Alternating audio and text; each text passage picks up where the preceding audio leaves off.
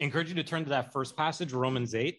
If you've been with us before, you shouldn't be surprised at this point that that's a lot more scripture than you usually get, probably in most churches, even churches that use a lectionary. I'm not going to apologize for that. I think that's great for us to just kind of saturate ourselves for 6 or 7 minutes just hearing scripture read out loud. But one thing that maybe you notice is a bit different is usually we have an Old Testament reading and a Gospels reading. We don't have either. This is like Apostle Paul overload this morning, and Romans, Colossians, Philippians. And because the dynamic that we're going to look at today really explodes, not just in the New Testament, but even after Jesus' death and resurrection. And so it's in Paul's letters and Peter's letters and John's letters that we especially see this in this season. And we'll do this until the end of the summer. We'll probably start a new series, which right now I'm actually thinking will be Philippians right after Labor Day. So I think that's the second Sunday in September. So we got another 4 or 5 weeks in this series. We're looking at this theme that all of life is in the wilderness, that we look back, we've already experienced the Exodus, we've already been liberated, we've already been set free. The most decisive thing in our lives has already happened, and yet we're not in the promised land yet. So we're in the wilderness for these 40 years. Symbolically, we're in between. And one of the things we're doing in this series is not just looking at how that's a metaphor for the whole Christian life, but also how it's a lens through which we can look at other aspects of the Christian life. And so let's look at Romans 8, and I'm just going to set the table with this, and then we'll get into it. Some of you, if you've been around churches for a while, you've been in certain circles, this is language that maybe is familiar to you. If it's not, that's totally okay. Even if it's familiar to you, one of my burdens today, so I think this is a category that's not only really important in the Christian life to understand it, but I think it's always in danger of being really abstract. And abstraction is always an enemy to faith. Faith should always be concrete, should always be vivid. We should always have a sense of what it means and why it matters. And so today we're going to talk about this reality that through Jesus' death and resurrection, there is an already but not yet tension in the Christian life, that something has already happened, and yet we're also waiting for something else to happen. That, for me, over the years, I've heard that. I went to seminary, I've been in ministry, I've been a pastor for many, many years and decades, and yet it still can very easily be abstract for me. If you want to explain the already but not yet dynamic to a 6-year-old, here's the best way to do it. We're not slaves in Egypt anymore, but we're not in the promised land yet. That's the already but not yet. We're in the wilderness. We're in this in between. In Romans 8, which Josh read for us, this is often considered by many Christians one of the clear high points of all of Scripture, where the promises of God shine most clearly. There's a lot there, but I want us to zero in on just one thing that I'll bet for some of you, you've read this passage a dozen times, 100 times, and maybe never noticed this before. I want you to notice that on the surface, it almost strikes us as a contradiction. Starting in verse 14, Paul is clearly evoking a lot of Exodus imagery. All who are led by the Spirit of God, like Israel was through the wilderness, they're the sons of God, just like Israel was the son of God. For you did not receive the spirit of slavery to fall back into fear. Remember, Israel in the wilderness are constantly falling back into fear and in grumbling. They're not pressing forward, but instead you have, past tense, received the spirit of adoption as sons, by whom we cry, Abba, Father. And maybe you notice that this, along with Galatians, are the two places where Paul shows that he has knowledge of Jesus' final night in the Garden of Gethsemane, that it's in all of the Gospels, that on the final night of Jesus' life in the Garden of Gethsemane, he's overwhelmed with agony, he's overwhelmed with fear and torment, and he falls to the ground and he prays, Abba, Father. And Paul alludes to that here, that we now turn to God and we say the exact same thing Jesus said to God, because the Spirit of Jesus now fills us. And notice what it says is that we have already, past tense, received the Spirit of adoption as sons. And so I'm guessing that if you're a Christian, if you've been in church for a while, you have a sense that if you're a Christian, you've been adopted. You're a son and a daughter of God. You're not waiting for that in the future. That's already happened. You're already the children of God. We have been adopted unnaturally because we're children of sin, where we're humans who are sinners. We've been adopted unnaturally by God's grace into his family. And so far, so good. It's like, yeah, I get that. New Testament talks about that all the time. And yet, notice the next paragraph that Josh read, verses 18 to 25. I'm not going to read much of it, but I want you to notice that the emphasis changes to the future. Language of waiting, of eager expectation and longing, and of hope. dominate the next paragraph. And as creation itself is groaning, the spirit within us is groaning. Paul says we ourselves are groaning as we wait for, and did you notice this? Verse 23, not only the creation, but we ourselves who have the first fruits of the Spirit groan inwardly as we wait eagerly for our adoption as sons. That sounds like a contradiction. We have received the spirit of adoption as sons already. We are waiting for our adoption as sons. This is a little tip of the iceberg moment. If you see this, and you pay attention as you read the New Testament, this pattern is all over the New Testament. The very same positive thing that is said in one moment has already happened in our lives. The next verse, the next paragraph, it is said, it has not yet happened, and we're waiting for it. It is already, but it is not yet. I'm going to jump ahead to Colossians, our second passage. Just trying to start off by just showing you that this is here, and then we're going to talk about what exactly is this? Why does it matter? Why is this there? But first, I just want to convince you that this is all over the New Testament. Jen read in Colossians 3, and let's just look at that first paragraph. If then, and this is not like if, this is more like, a theoretical, you have been.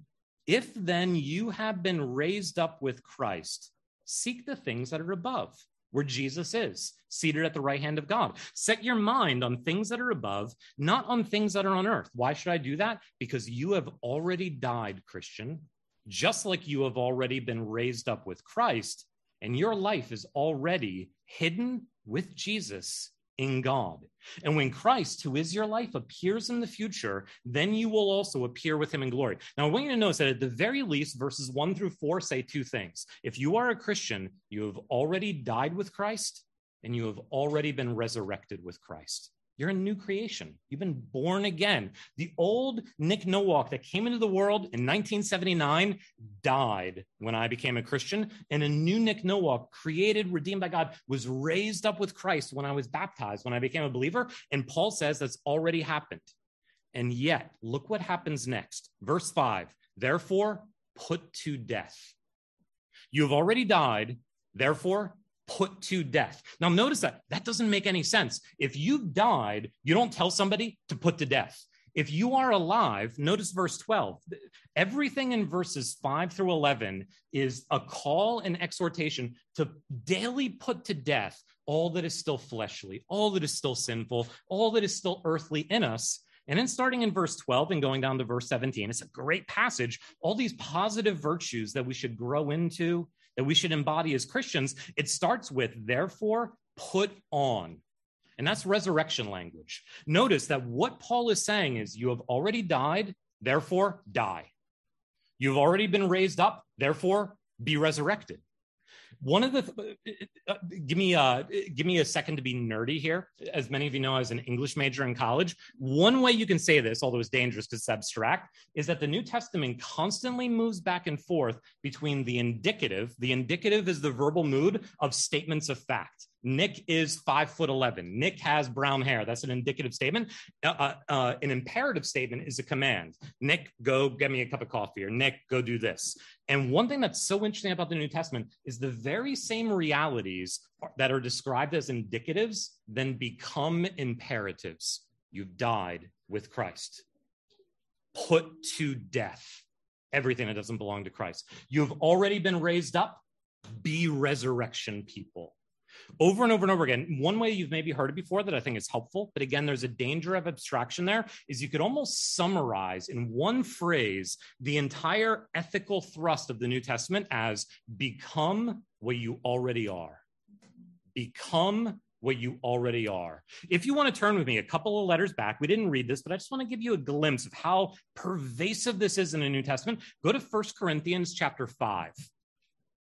In 1 Corinthians chapter 5, Paul is talking about kind of the complacency and the stuckness of these Corinthians and how they're allowing sexual immorality in their congregation and nothing's being done about it. And Paul says in 1 Corinthians 5, starting in verse 6, your boasting is not good. Do you not know that a little leaven leavens the whole lump? If you let sin in, and you don't name it for what it is, confess it, repent of it, it kind of spreads like a contagion. It's contamination. And then he says this, notice verse 7 starts with an imperative, but it ends with an indicative. And it says this, you could read this 100 times and not notice this, just this one verse. Cleanse out the old leaven so that you may be a new lump, as you really are unleavened. Do you notice that? Cleanse out the old leaven so that you may be an unleavened loaf, as you really are already unleavened. That's become what you already are. That's an already but not yet dynamic. So much of the Christian life is holding these two things together. One maybe helpful way to frame this, it's not just true of the Christian life, it's true of every area of life, is expectations are really crucial in life. You start a new job and you wonder, like, my boss is expecting me to like stick around 86 hours a week. Is that normal? Like everybody else seems to be sticking around the office. Or like, I just feel really depressed and overwhelmed in this situation. Is that normal for me to feel this way? You start a dating relationship and you're just overwhelmed with all kinds of emotions and you're wondering, is this normal to feel this? You start feeling something in your body, and if you're not a doctor, which I'm not, you begin to wonder, like, is this normal for a 43-year-old man to feel this, or am I dying of cancer? Like, what's going on here? Like, if you don't have a sense of expectations in life, you're going to be easily thrown off. And J.I. Packer has a great kind of narrative of his own faith, where he said when he was a younger Christian, he was in a kind of church community, was in a Christian community that put all the emphasis on the already. You already have the Spirit. If you just have faith, if you just obey God, if you just memorize scripture, victory over sin, triumph, joy, non-Christians are going to come to faith. We're going to take over politically. We're going to see the culture transformed, and everything was the already. And he talks about how 2 years into that, he wanted to, he felt like he was insane, because he either felt, I'm a terrible Christian because that's not how I experienced the Christian life, or I'm not a Christian at all and I just don't have faith. But there's no way I can line up my experience with that. You can go to the other extreme and put all the emphasis on the not yet, and all of a sudden have really low expectations for the Christian life. I've shared this often over the years with students. It was especially when I was in North Carolina in college in the Bible Belt, which is where I became a Christian, although you see it everywhere or other places too, that I would often see this bumper sticker on the back of cars. Christians aren't perfect, they're just forgiven. And I would always show that to students and say, guys, I think that's a heretical statement. I think that's heresy to say that. And specifically, there's one word in that bumper sticker that's heretical. It's not that Christians aren't perfect. That's good theology. None of you are perfect. If you tell me, Nick, I've arrived, I no longer sin, I will rebuke you in the name of Jesus. And when you get married, I will warn your spouse about your profound self-deception. There's a great apocryphal story of Charles Spurgeon, the old great Baptist British pastor, where he actually, and you might know this, there have always been on kind of the fringe of Christian traditions, groups that are inclined towards perfectionism. If you just have enough faith, if you just pray enough, if you just see God enough, you can actually overcome sin right now in this life. And Charles Spurgeon met a leader of one of these communities in the 1800s, and this guy claimed publicly he had not sinned in 6 years. This guy claimed. And Charles Spurgeon, he's got a great sense of humor. And he says, first, I want to ask that guy's wife if she agrees with that.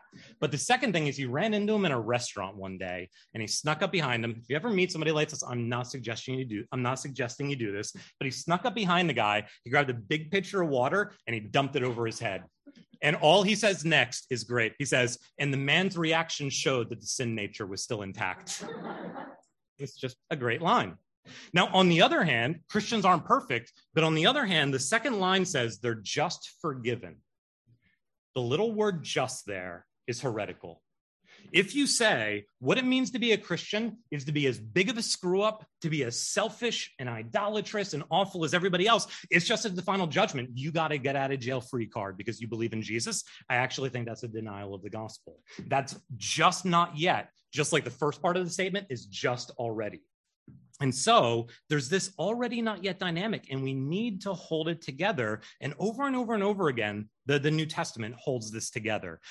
You might do this in the future. It would be a great Bible study on your own or with one another. Every single, whatever you want to call it, redemptive category, salvific category the New Testament has. Let me just list a couple of them for you. Salvation. If you do a word study of salvation and save and saved in the New Testament, you will see that there are a bunch of passages that say Christians have already been saved. Then you will notice there are other passages that say Christians are being saved, and then you will notice other passages that say we are waiting for our salvation. The same reality, salvation, is described as past, in the process of happening in the present, and is still to come in the future. Maybe the one that I like to share the most, because it's the one that I think brings to the surface how much we don't, in general, get this in our culture, is forgiveness. If you're a Christian, you probably have a sense that you have been forgiven. Your sins have been forgiven in Jesus' name, which is absolutely true. But even just to step back from that, then why do we confess our sins every week and ask God for forgiveness if we've already been forgiven? Colossians 3 says, forgive one another as you have already been forgiven by God in Christ. And yet, over and over and over, the New Testament also says, if you do not forgive one another, you will not be forgiven. There is an element of forgiveness that is still to come, just as there is an aspect of forgiveness that has already happened. Redemption, adoption, Romans 8, justification, sanctification, dying with Christ, rising with Christ, eternal life. Every single one of these categories is regularly described as both already having taken place in our lives and as an object of faith that we are waiting for to still happen in the future.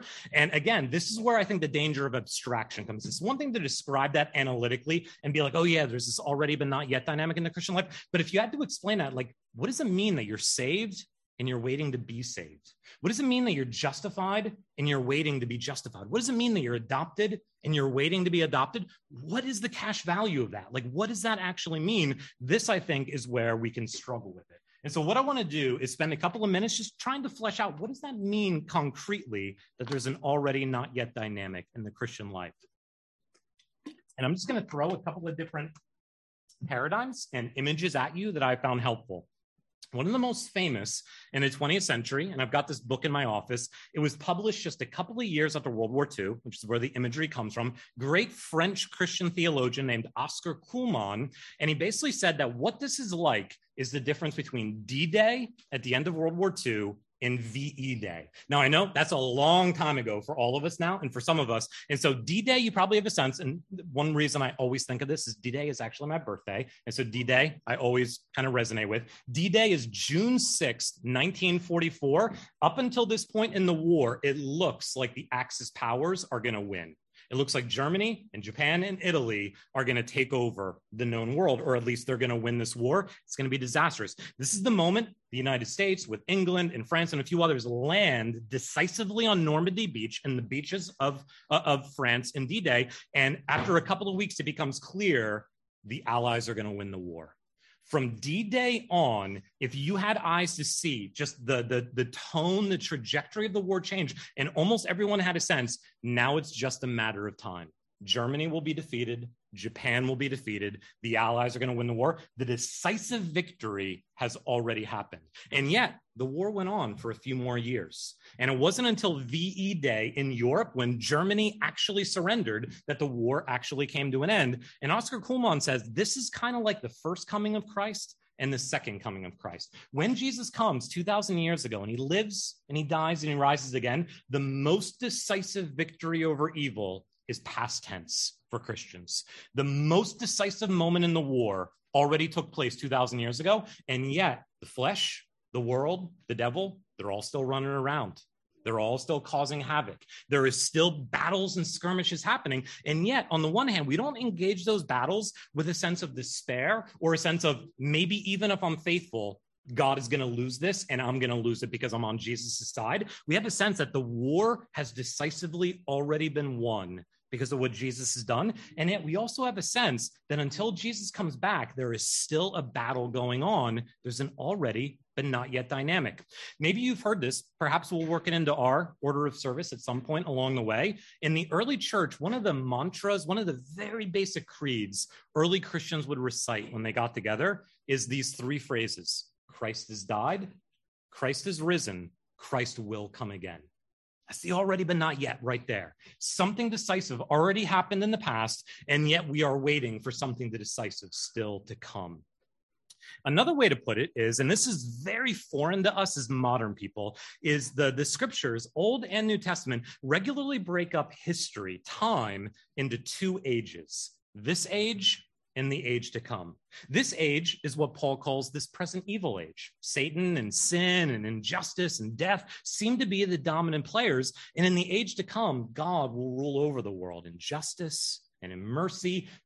His glory will cover the earth as the waters cover the sea. His spirit will be everywhere. His presence will be everywhere. And in the New Testament, and if I had like a whiteboard, I would draw for you, there's a sense in which the present evil age still remains even right now, but the age to come has erupted, and the age to come and this age are overlapping right now. And so if you ask, where are we? We're actually in both periods of time. We're in a period of time where God is not honored, where sin and injustice are normal, and yet we're also those who, in the language of Romans 8, already have the first fruits of the Spirit.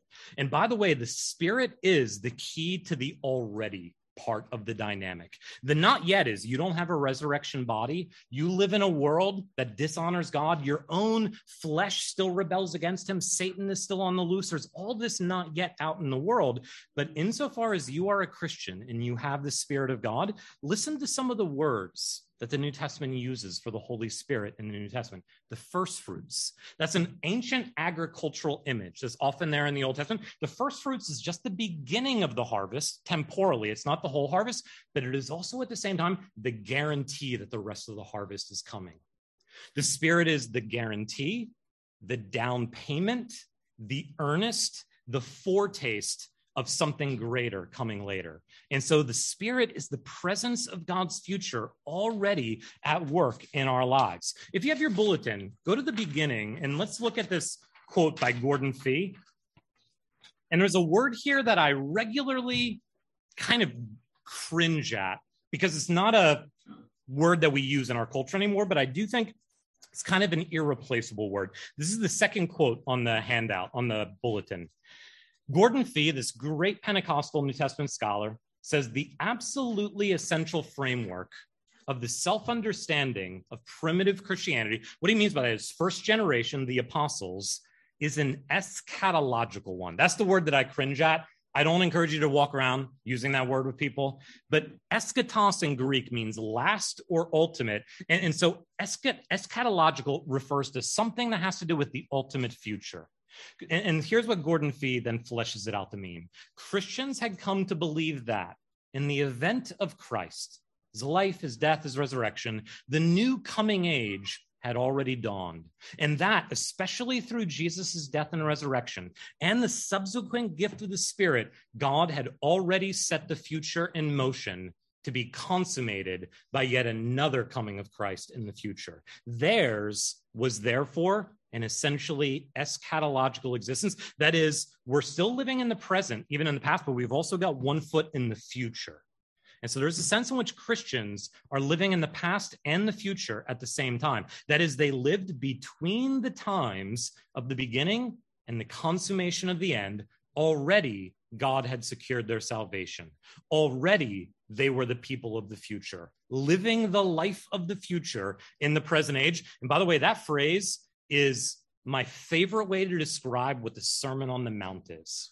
If we, by God's grace, through the Spirit, would be a church that wouldn't live like Republicans and Democrats, liberals and conservatives, Asians and whites and blacks and Latinos, old and young in our culture, but we would live like followers of Jesus, like the Sermon on the Mount. A community that lives the Sermon on the Mount right now is just doing now what the entire universe will be doing in the future.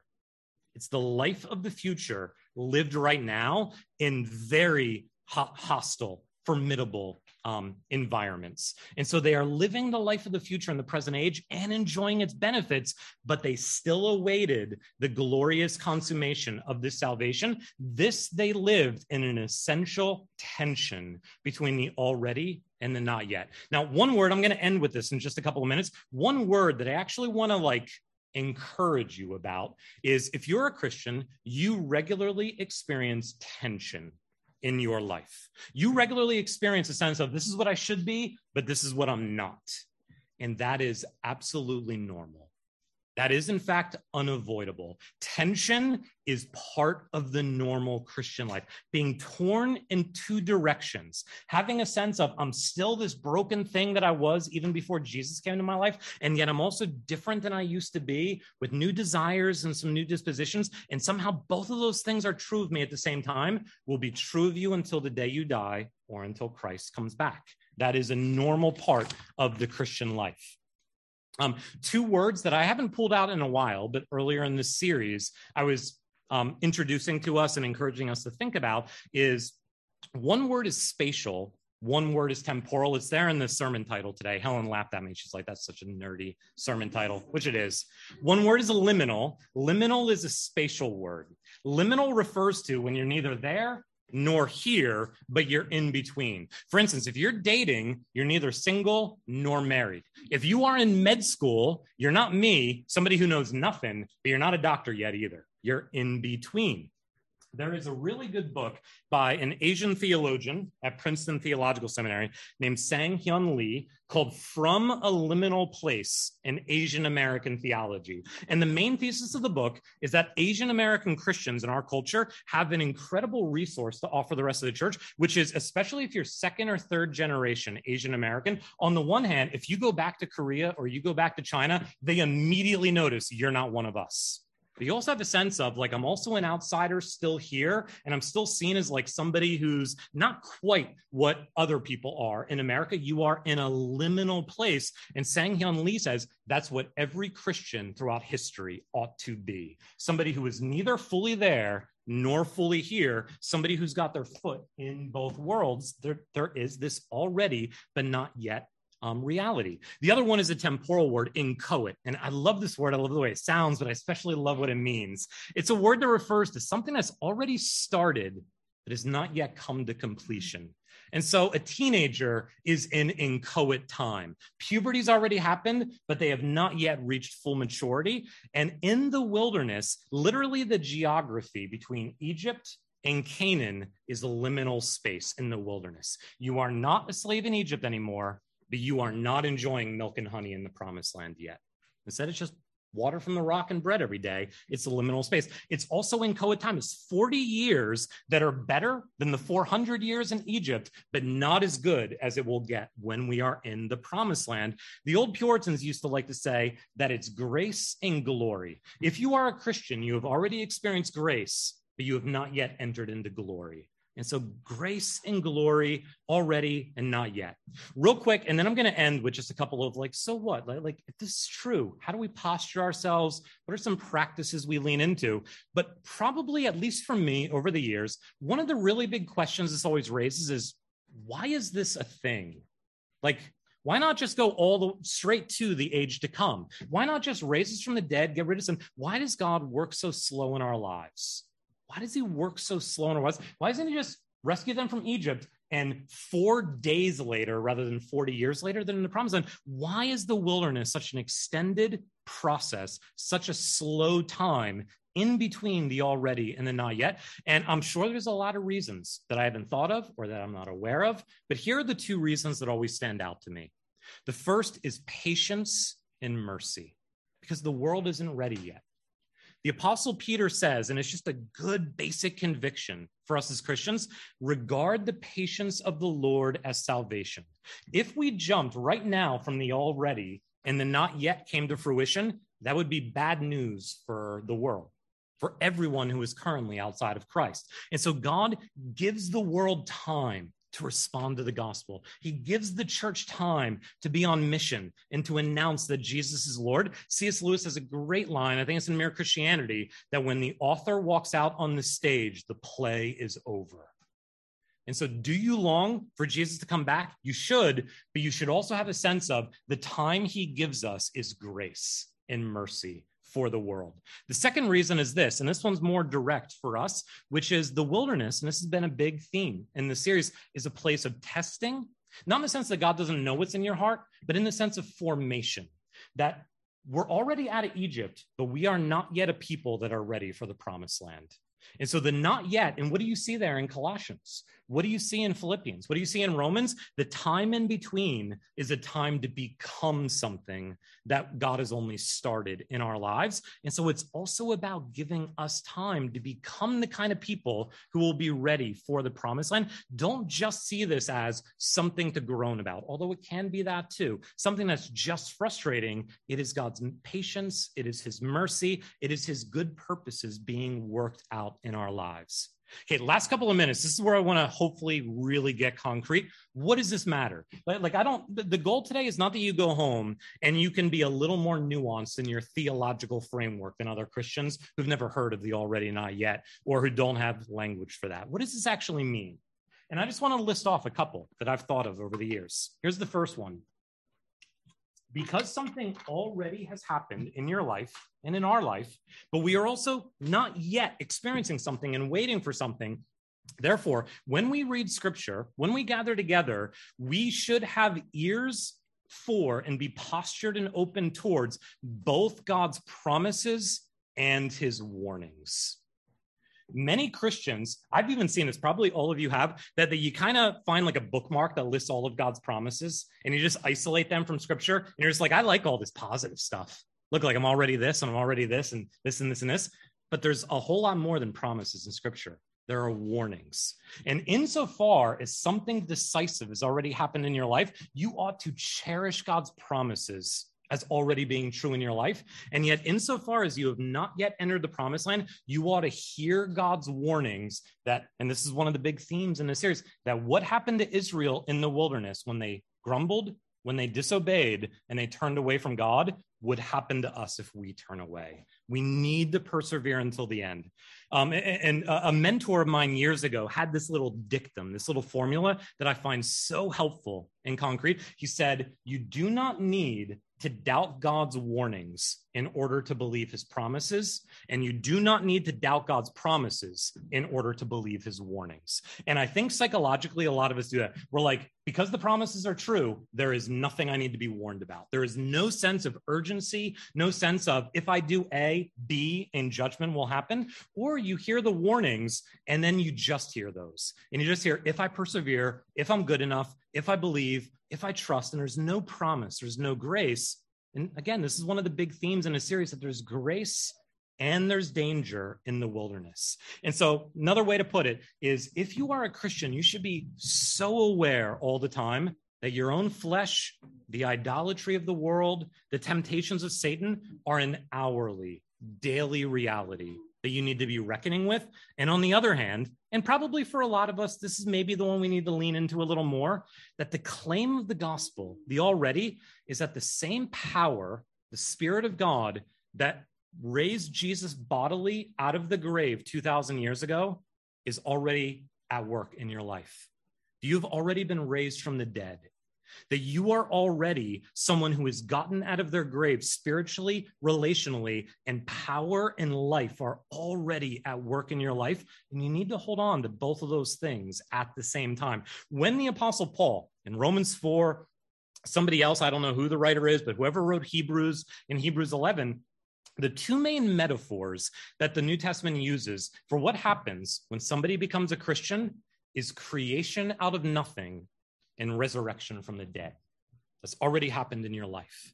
When you're like, imagine if you were just an observer, which is already a contradiction in terms, but imagine you're an observer moments before Genesis 1 happens, and all of a sudden there's nothing, and then bam, there's an entire universe. That's crazy magic. That's unbelievable. And Paul says, that's what happened in your life when you became a Christian. Imagine if you saw somebody who died, and 3 days later they got out of their grave. That has already happened in your life. That has already happened in your life. And yet we are also waiting for our resurrection from the dead and our adoption as sons. The second thing is this. It's true in every culture in the history of the world, but I do think it's probably fair to say that our culture is a little more prone to this than many others. We actually actively go in this direction, that we fret and we are stressed about current events all the time. You might go home today and immediately turn on the news. You might go home and immediately get on Twitter and start doom scrolling. And then the rest of the week until you come back next Sunday, you're just constantly fretting over all this terrible stuff that's happening in the world right here, right now. I don't at all want to downplay the awfulness and the injustice that is still there. The not yet is still there. But here's something that should be deep in your intuitions if you're a Christian. The two most decisive events in the history of the world took place before you were born, and the other one will take place after you die. That takes a lot of pressure off of what's happening right here and now. Whatever happens during your lifetime, for better or for worse, on the one hand, it will not be the end of this present evil age. No social activist will ever accomplish that. On the other hand, no matter how bad it gets, it will do nothing to prevent Jesus from coming again to raise people from the dead and to bring the kingdom of God. The load-bearing weight of history is in the past and in the future, not in the here and now. That ought to give Christians incredible freedom, to be free from anxiety, to be free from fear. And it's why I always like to say that two of the most important spiritual disciplines that we have at our disposal as Christians is remembering and anticipating. That every day you ought to step back. If you're in the wilderness, every day you ought to remember, it is crazy that we're not slaves in Egypt anymore. That is amazing. We should be celebrating it. And on the other hand, you should remember, we're not going to be here forever. Milk and honey in the promised land is coming. And if you are forgetting Egypt and not anticipating the promised land, and the wilderness comes to define everything for you, the wilderness isn't the wilderness anymore if it's not what you got out of Egypt for and what you're heading to the promised land towards. Remembering what God has already done, looking forward to Psalm 130, waiting for what the Lord will do in the future, ought to be central. T.S. Eliot says in one poem, "Fare forward, you who think that you are voyaging, because you are not those who saw the harbor receding, and you are not those who will disembark." Here, between the hither and the farther shore, while time is withdrawn, consider the future and the past with an equal mind. And that sense of the most decisive thing, the ship embarked thousands of years before any of us came along, and Jesus won't bring it to shore in any way connected to our agency here. There's just a sense of always looking back, always looking forward. And if we don't practice those spiritual disciplines, we will be blown around by the wind like everybody else. With you get excited because this happens, you despair because that happens, and none of those things are the decisive moments in history. And so third thing, and I'll just wrap this up in the next couple of minutes, is the entire Christian life. At some point in the next few weeks, we'll do an entire sermon on this. We haven't done it yet. Is the wilderness reminds us, and it's easy for Christians to say this, it is very difficult to live this out, that we are pilgrims, that we are sojourners, we are strangers, we are resident aliens, we are outsiders, we are those who are on the way. One of the reasons Scripture constantly says, with respect to money and economics, with respect to seeking satisfaction rather than just what you need, one of the reasons Scripture does that is because it understands we're on a journey towards somewhere else, and you travel lightly when you're on a journey. You don't put all of your hope on what you're going to experience on day 2 of a long car ride when you know there's 3 more days to come. You're looking forward, and you're remembering, I'm not where I used to be. And so neither despair nor presumption. Despair is, I'm never going to get to the promised land. Presumption is, I'm already there. Neither of those is true. Already but not yet means the basic posture of Christians is not despair and it's not presumption, it's hope. And on the one hand, hope is such an incredibly important thing to flourish, to thrive. On the other hand, let's be honest, none of us, me included, wants to live by hope. You want to go home and have every desire you have ever experienced satisfied right here and right now. And you will not. You need to live by hope. And so there is tension.